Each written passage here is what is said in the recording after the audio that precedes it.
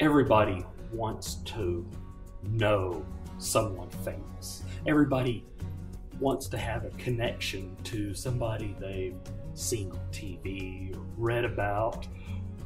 And this isn't a new phenomenon.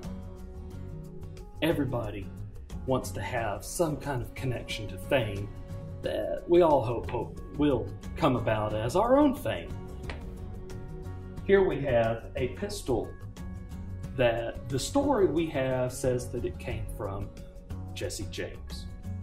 It was obtained from Perry Samuel, whose mother was a slave in the service of the mother of Frank and Jesse James.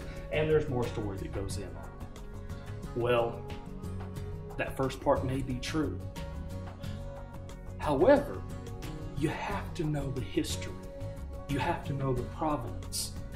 And you also have to know that Jesse James's mother, she made a fairly decent living off of selling mementos of her son's life.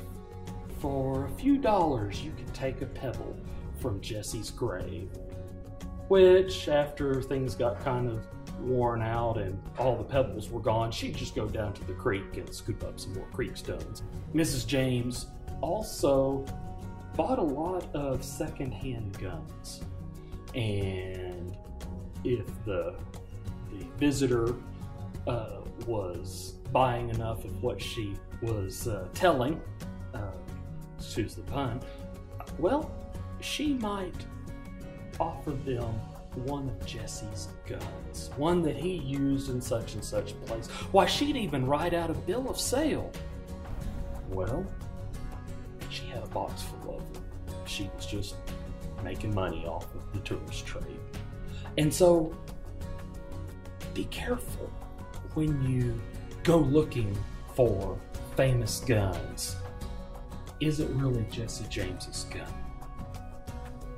Is it really Bill Radler's gun, another outlaw?